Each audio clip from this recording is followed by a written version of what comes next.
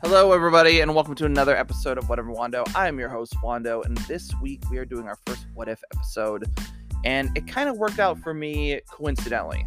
I'm not going to say it's ironic, because unlike Alanis Morissette, I know the definition of irony.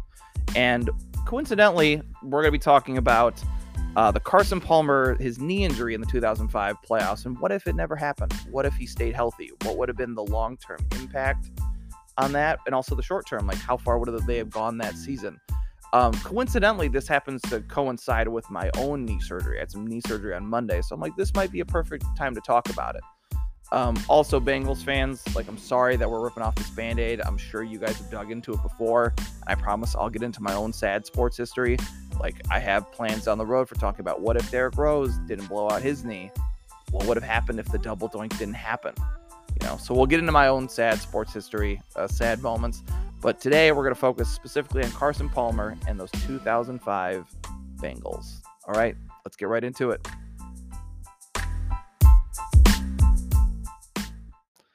But before we dig into all the, this injury glory that we're about to go through, I want to introduce a new segment that's called Two Truths and a Lie. And it's exactly what it sounds like. When you're in college or you get a new job, you sometimes do these icebreakers. And a lot of people have told me, like, hey, your whole podcast is about lying, so why not introduce those? So what I'm going to do is I'm going to give you, obviously, two truths and one lie, and I want to see if you guys can, tag me on social media if you can figure out which one is the lie before the end of the episode.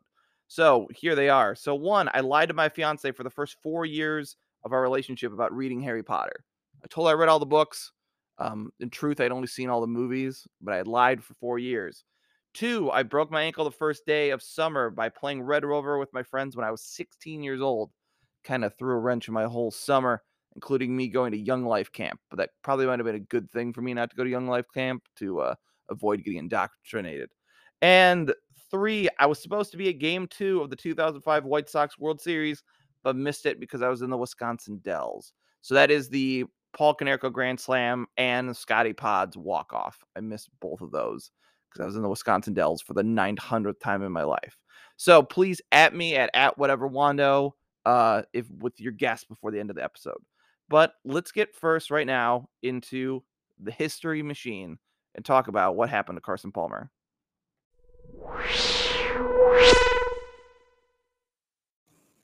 So in the history machine, we kind of go back and we look through the eyes of sports history at, a certain team or moment. In this case, the team and moment is in the 2005 playoffs in the NFL, and it's the Cincinnati Bengals. So this is a big year for the Bengals because, they're finally starting to show some growth. It's kind of crazy because, like, up until this point in my life, like, the Bengals had always been pretty bad. They were the Bungles. Like, people wearing bags over their heads. Like, it's bad. And so, the Bengals, you're bad. You get some high draft picks, and they're all starting to finally pay off a little bit. You got Carson Palmer, who they drafted in the first round out of USC. He's starting to finally, come into his own as a starter. He's another guy, though. It's kind of funny. I talked about it a couple episodes ago with Cal Ripken Jr. He's another guy who he never looked old, but he never looked like he was in his 20s. He always kind of looked like he was like either, I guess you could say 20s, but even when he was in his early 20s, he looked like he was about to be like 30. But I don't know. Maybe that's just me. But you had Carson Palmer, who's kind of stepping into his own, and a lot of weapons that are now being surrounded around him that are really stepping up, and they became a really good team. They started out 4-0. They finished the season 11-5. And their stats are super impressive. So as an offense, they were 4th in points, 6th in yards. They were 1st in passing TDs and 5th in passing yards, and 11th in rushing yards and 12th in rushing TDs. Before I gotten the notes on these guys, I thought they're just throwing the ball around, but no, they could run. They were running down people's throat too. So they had two ways. They were going to burn you over the top, or they could just run it right down your throat. So this team was definitely talented. Defensively, not as much. They were a good defensive team, but by no means a great defensive team. You think about that AFC North, there's been a few teams in that division who have won Super Bowls because of their defenses. The Steelers, the Steel Curtain, all that stuff, all those great teams. You have like the Ravens who won a Super Bowl with like basically to spite Trent Dilfer as their quarterback. Like they've won it because of that. So this defense is not either of those two defenses. But it's pretty good, like in some aspects. So they're 22nd in points, 28 in yards. So they're giving up a lot of yards. They're getting a little bit of that bend don't break sometimes. But the big thing for them is they're first in turnovers, which I think kind of leads to some of those points. Eventually, I think when you get so many of those turnovers, you start playing for those and you get that mentality like corners start trying to jump routes a little bit more. Maybe you're looking for a fumble more than you would be. So instead of a tackle, you're trying to go for a strip sack. Maybe someone gets loose. So I think that kind of plays into it when you start getting all those turnovers. Maybe you try forcing them a little too much. But that's a story for another time. So the defense is okay. But the real story here is the offense. So let's look at the offensive statistics here. So we'll start first. The man that we're talking about in particular is Carson Palmer. He has 67.8% completion percentage, a 3,836 yards, 32 touchdowns, 12 interceptions, and a QB rating of 101.1. So a pretty damn good year. As a Bears fan, I would kill for a quarterback to have a year like that. He's having a great year, and he has all these talents around him. The tight ends weren't that great. There wasn't anything to really, hang your hat on, but this isn't like the renaissance of the tight end that we've seen recently. The early aughts where you had your Antonio Gateses, your Jeremy Shockeys, I think he was still in the league. And you still had Tony Gonzalez, but like you didn't see like what you have now when there's a lot of stud tight ends. So let's look at his weapons. And this is super impressive. So you got TJ Houshmandzadeh. He has 78 receptions, 956 yards, and 7 TDs. This is like peak of the TJ Houshmandzadeh stock. There's commercials that are about him, like for fantasy football. Like everyone knows who TJ Houshmandzadeh is. You got Chris Henry, unfortunately, who would pass way too early a few years later. He's got 31 receptions, 422 yards, and 6 TDs. And then, of course, you have Chad Johnson or Chad Ochocinco, depending on what you want to call him. 97 receptions, 1,432 yards, 9 TDs. So this is a great wide receiving core. Yeah, if you got one shutdown corner, you might try to put him on Chad Johnson. Who's stopping TJ? Who's stopping Chris Henry? Even if you got two, it's easier said than done to have two lockdown corners. You got to leave one of these guys open, and that is not the best situation to have. And then also when it comes to running, the running back Rudy Johnson, he had 1,458 yards and 12 TDs. He wasn't much to say in the passing game. Like he's not your Christian McCaffrey type back. I'm running north and south. But, he had a great year. So once again, this is a pretty balanced offense. It was a little more balanced than I thought it would be. Like, when I kept on thinking back of this team, I was like, they were throwing it on everybody. They're putting up like 40 points, 30 points.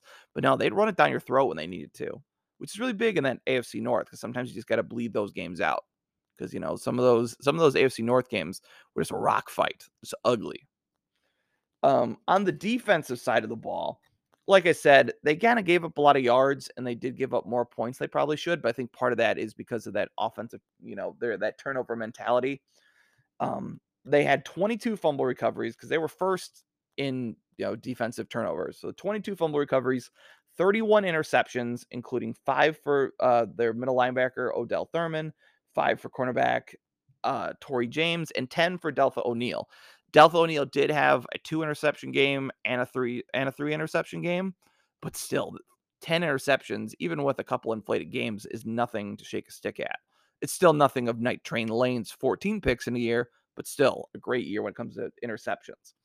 So this team has a great year, and they're set up for a long run because not only can they win, throwing the ball, they can win running the ball, and they can make stops when they need to. So there was a lot of optimism, I think, in the NFL and in Cincinnati. But unfortunately, all of that came to a screeching halt in our next segment, which is called A Moment in Time.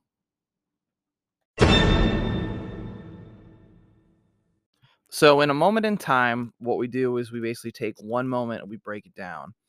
And what we have is the first drive of the Bengals, playoffs. And what they have is it's 2nd and 9, and Carson Palmer drops back from their own 12-yard line and throws a great pass to Chris Henry, who runs it, and they get about a 60, 70-yard gain. But then they cut back, and you just see Carson Palmer just writhing on the ground. And you know it's never good when someone uses the word writhing, because we all know what writhing looks like. It's like, oh, you're hurt. No, you're writhing. You're just like, oh my God, like someone's rolling around, and they're obviously uncomfortable. So he's writhing on the ground, and you see the replay, and it's Chemo Van Offen. He goes to the ground, then he kind of like glides his way into Carson Palmer's leg. Like, it's not like one of those plays like where someone rolls up on someone that they don't see coming. Like, he clearly saw the direction he was coming. And, so I understand Bengals fans who think it's a dirty hit because he knows where he's going, and he kind of like grabs at the knee awkwardly. Like, it doesn't look like there's a ton of force behind it, but it's still just the motion alone. And like when you're not expecting it, like you could definitely hurt someone that way. And then, he goes to the ground, and then he's done. Carson Palmer is all out. John Kitna's in, and instantly the ceiling of this team dramatically changes. They end up losing this game 31-17. But in this moment, you kind of just see like the worst fears of a team happen, whether it's for the team itself, like the players, or like fans. It's just that one play that's like so bad enough, like an injury or something, that it's just like, okay, everything has changed. And I know it sounds awful, but if it's, say, like we named all those great wide receivers, or like their running back, Rudy Johnson earlier, if one of them severely gets hurt, yes, it's going to hurt their team, but not as bad as losing Carson Palmer. Because let's say Chris Henry got hurt. Once again, rest in peace to Chris Henry, who unfortunately went too young. But if Chris Henry goes, like, you still have two really top flight wide receivers. And I'm sure there's another guy who can play that third route. It's one of those things of like when there's two studs and you get to be like kind of that third guy, you might be getting a little less coverage. So maybe you can fill in that route. But like when you lose, your quarterback who's had a great year, it's hard to recover from that. First of all, you have just the mental, of just seeing your quarterback down on the field, and then you just know the drop off in play. There's a reason why one guy's the starter and the other guy's the backup. Besides college, when you get to the pros, it's not that, it's usually a pretty big gap.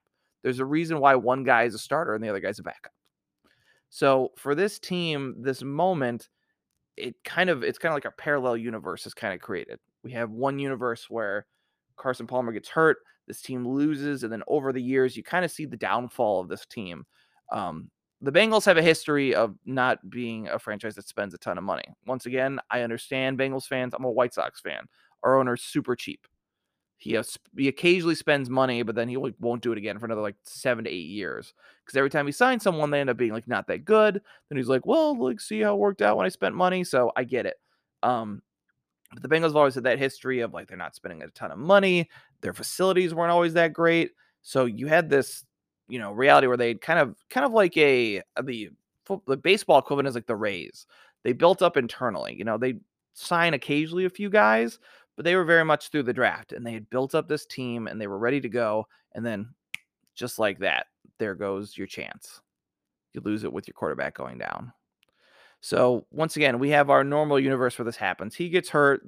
They go on to lose um, the game. John Kitna does pretty well, at like the best you can expect from a pretty decent Pittsburgh Steelers team that goes on to win the Super Bowl. Um, but obviously, Carson Palmer would have done better. So now that's kind of where we're going to branch off in this alternate universe of ours. Okay, maybe Carson avoids it. Maybe just the hit's a little bit higher. Carson stays in the game. How does everything change? So that takes us to our next segment, which is called Alternate Universe.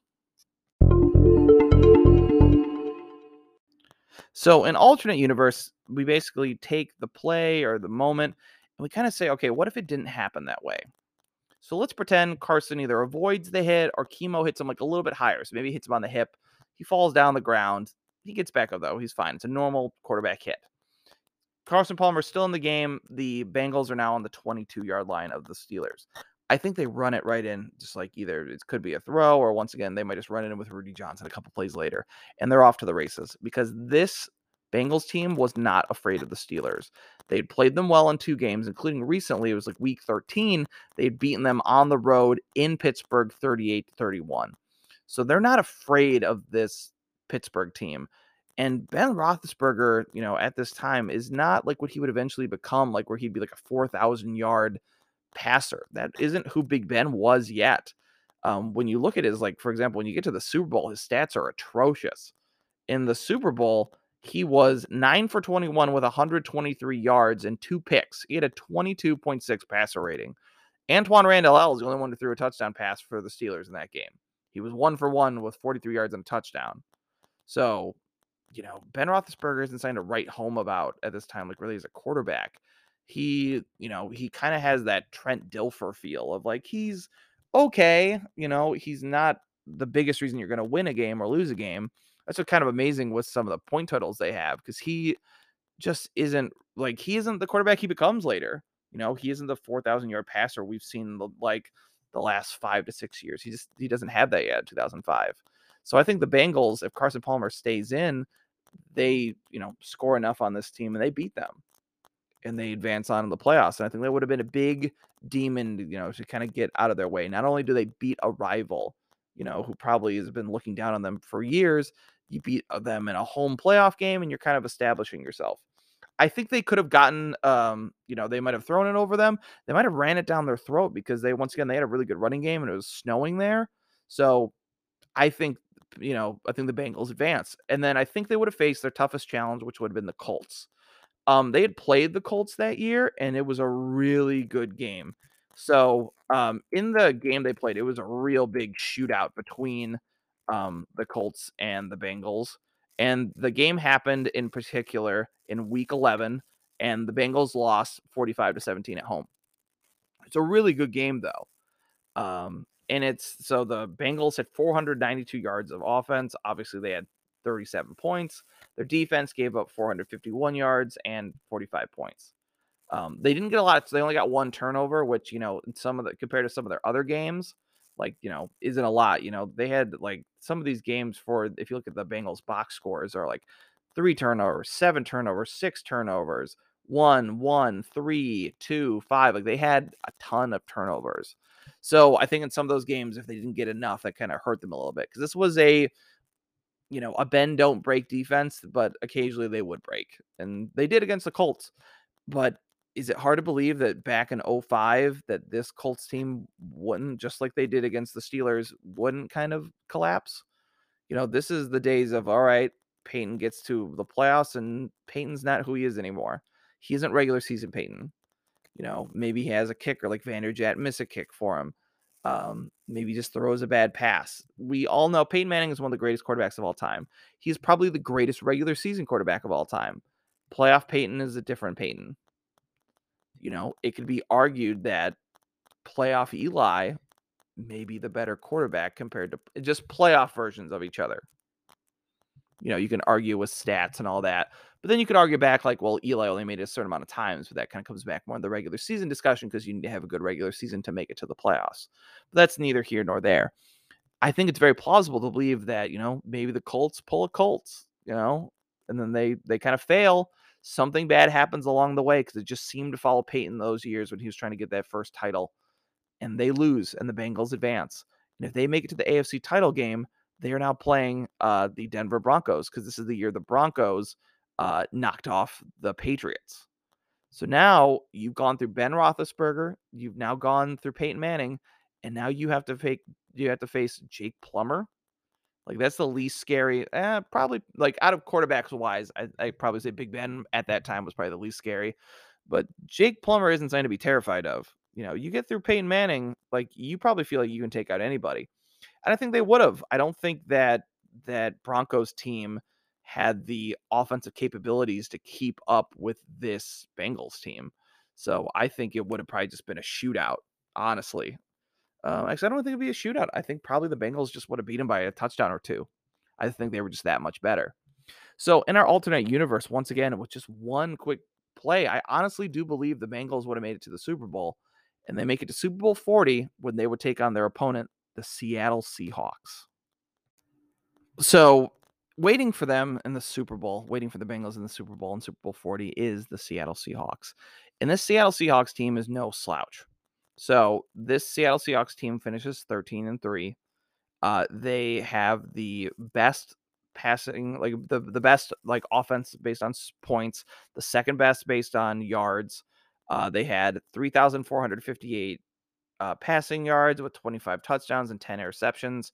They had 2,457 rushing yards with 29 rushing touchdowns, which is absurd. Their defense was also pretty good too. They were 7th in points and 16th in yards. So they definitely were a really good team.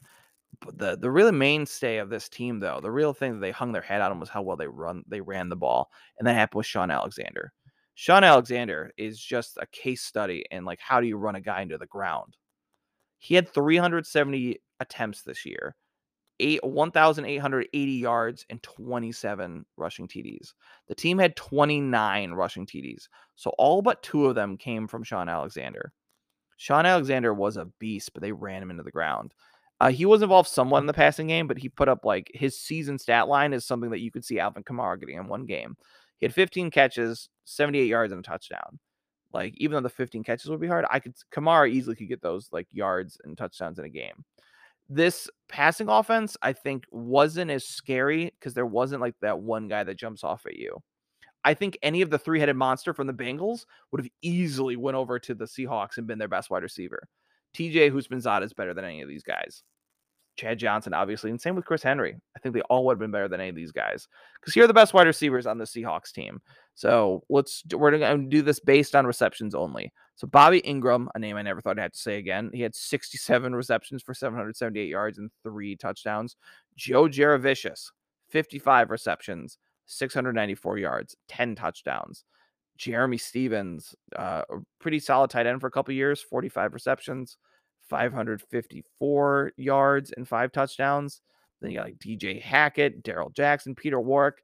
Like these aren't names that jump off the pages like, ooh, we need to put our top corner on this guy. They were good. They got the job done. But this team, was based off of Sean Alexander. They had a great play action game because you had to commit to stopping him in the box. And that's where I could see some of this being a little bit of trouble. So for the Bengals. So I think you have 2 ways this game plays out. And there's really only 2. One is it's a shootout. If it's a shootout, the Bengals are winning this game. This offense, with the way they like the weapons they have, I don't think match up with the Bengals. I think the Bengals just would have put it on them. I don't think they would have blown them out, but I think they would have put up some massive yards and a lot of points. So if it's a shootout, I think you're looking at a Bengals Super Bowl victory. Then you got kind of the slog, both teams are kind of, maybe they're not hitting on their passes as well. Maybe there's some phony penalties like there was in this actual Super Bowl that happened between the Steelers and the Seahawks. And maybe they're both running the ball. And I think the advantage definitely that way goes to the Seahawks because they were such a better running team. But let's not, say like the Bengals were not a bad running team. The Seahawks were just that good. So I think in that type of game, it could have gone either way. I'd probably lean a little bit more towards the Seahawks. But it's kind of hard to predict. But I think in most scenarios that played out in my head, I would see the Bengals winning. Because if the Bengals had to come from behind, I think they had the weapons to do it faster. I think if they were trying to keep up, it would be easier for them to keep up compared to the Seahawks. I just don't think they had the talent to keep up. So I think, honestly, if Carson Palmer doesn't get hurt on the first play, and this is such like crazy, like we're going all the way back, it's just this one little moment. If Carson Palmer doesn't tear his ACL and MCL, I think the Bengals win this Super Bowl. And which is so like, it's got to be so hard for you to hear that as a Bengals fan. And like, I get it. It sucks. But that team was really good. And I also just don't think the Seahawks were that good. Like, I think they were pretty good. But I think that Bengals team, I think this is back in the days, the AFC was way harder than the NFC. The NFC West is not what it is now when there's like a 3-headed monster out there. This is still around the same era that we eventually get like the Beast Quake and we get like an under 500 team from the NFC West. The NFC West is not that good. So some of the wins that the Seahawks have are against some pretty bad teams. So that win total is a little inflated. And you could argue at that time for the Bengals, like, oh, you're in the AFC North, so, the Browns aren't that good. But still, you got the Steelers, you got the Ravens, that division I see just to be, if you look at it on a consistency basis, the AFC North tends to be a tad tougher than the NFC West. So at the end of the 2005 season, we now have a new NFL champion with the very healthy and happy Carson Palmer winning the Super Bowl. So what happens next? So our next segment is called Legacy. So in Legacy, we kind of break down what would have been the legacy of Carson Palmer and this team. So I think with Carson Palmer staying healthy, he doesn't get hurt by chemo on to be specific. I think this team wins a Super Bowl. I don't think they repeat because, well, first of all, I want to say the NFL and like ESPN and other people make it seem like repeating in the NFL is a very rare thing, but it's happened more times than you might think. So the Green Bay Packers did it with Super Bowls 1 and 2. The Miami Dolphins did it with Super Bowls 7 and 8. The Pittsburgh Steelers did it twice with Super Bowls 9 and 10, and then again with Super Bowls 13 and 14. The San Francisco 49ers did it with Super Bowl 23 and 24. The Dallas Cowboys did it with Super Bowls 27 and 28. The Broncos did it with Super Bowl 32 and 33. And the last team to do it was the Patriots when they did it with Super Bowl 38 and 39. So it's happened more times than they would kind of lead on the NFL. But I don't think the Bengals would have done that. But I don't think it's hard to believe that during the span that the Bengals maybe win another Super Bowl. So now Carson Palmer has 2 Super Bowls. I think during this time of his career trajectory stayed the same, he'd probably win an MVP at some point. So not only has he brought 2 Super Bowls to this franchise, he's won an MVP. He's probably continuing to put up massive passing yardage.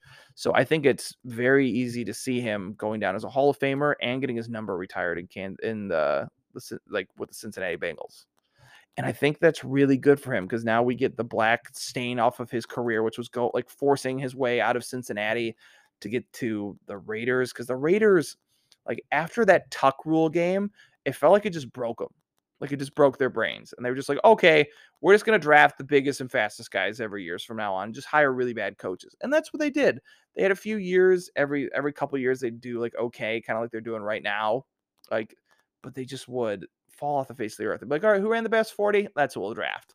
And that's what they did. And like people kept on going to the Raiders and we'd be like, are they washed? Like Randy Moss went there. Like, oh, Randy doesn't have it anymore. And then he went to the Patriots. Like, oh, never mind. He's still got it. It's just that, the black hole is literally a black hole where charisma and talent goes to die. And then the same thing happened with Carson Palmer. He went there and he didn't look good either, but that team also was not very good. So Carson Palmer never forces his way out there. He stays. He has a long career, because he's only like 10. Like when he leaves, he's only like 10,000 yards short of the all-time leading passer in Cincinnati, like when he left 2010. So it's easy to believe if he would have stayed, he would have broke that number because of the number of yards he was putting up per year.